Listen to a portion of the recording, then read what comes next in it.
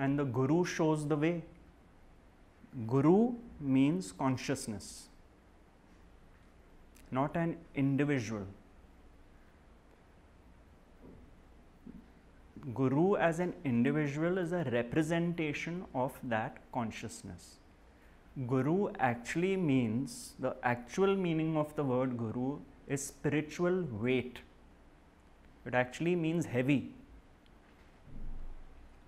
And then there's the Gu and the Ru, which is the remover of darkness. Consciousness is the Guru.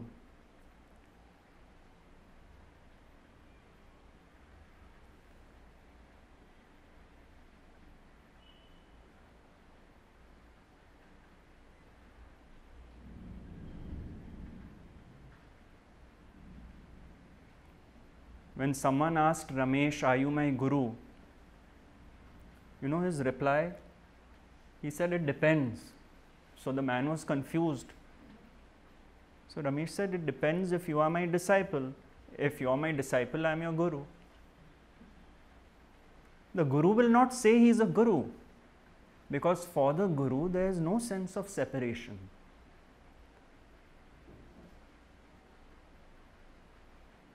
But for the disciple, there is a stage where the Guru is God in human form.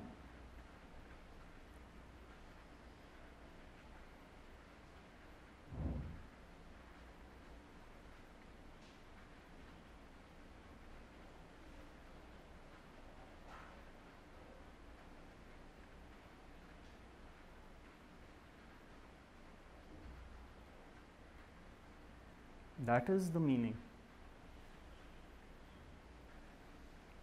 Unfortunately, there's a lot of baggage now associated with the word Guru. Some people make fun of the word.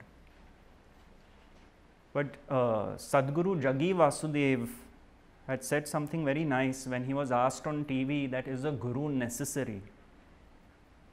So he said, "See, when we are children, our parents are taking care of us. When we go to school, we have teachers who show us the way. And now when we are driving, we have navigation systems which show us the road, GPRS. So he said, Guru is GPRS, Guru positioning system or something he called it. Because this is the journey of life. This is the journey of life. Why does one have to feel that one doesn't need a Guru? Even Ramana Maharshi has stated that, yes, in his case it was very different. But when he was asked, is a Guru necessary? He said, yes. Maharaj has also said that. Till a point.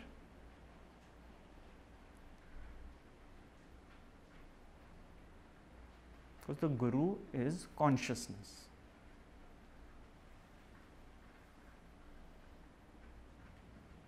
The Guru is not a crutch.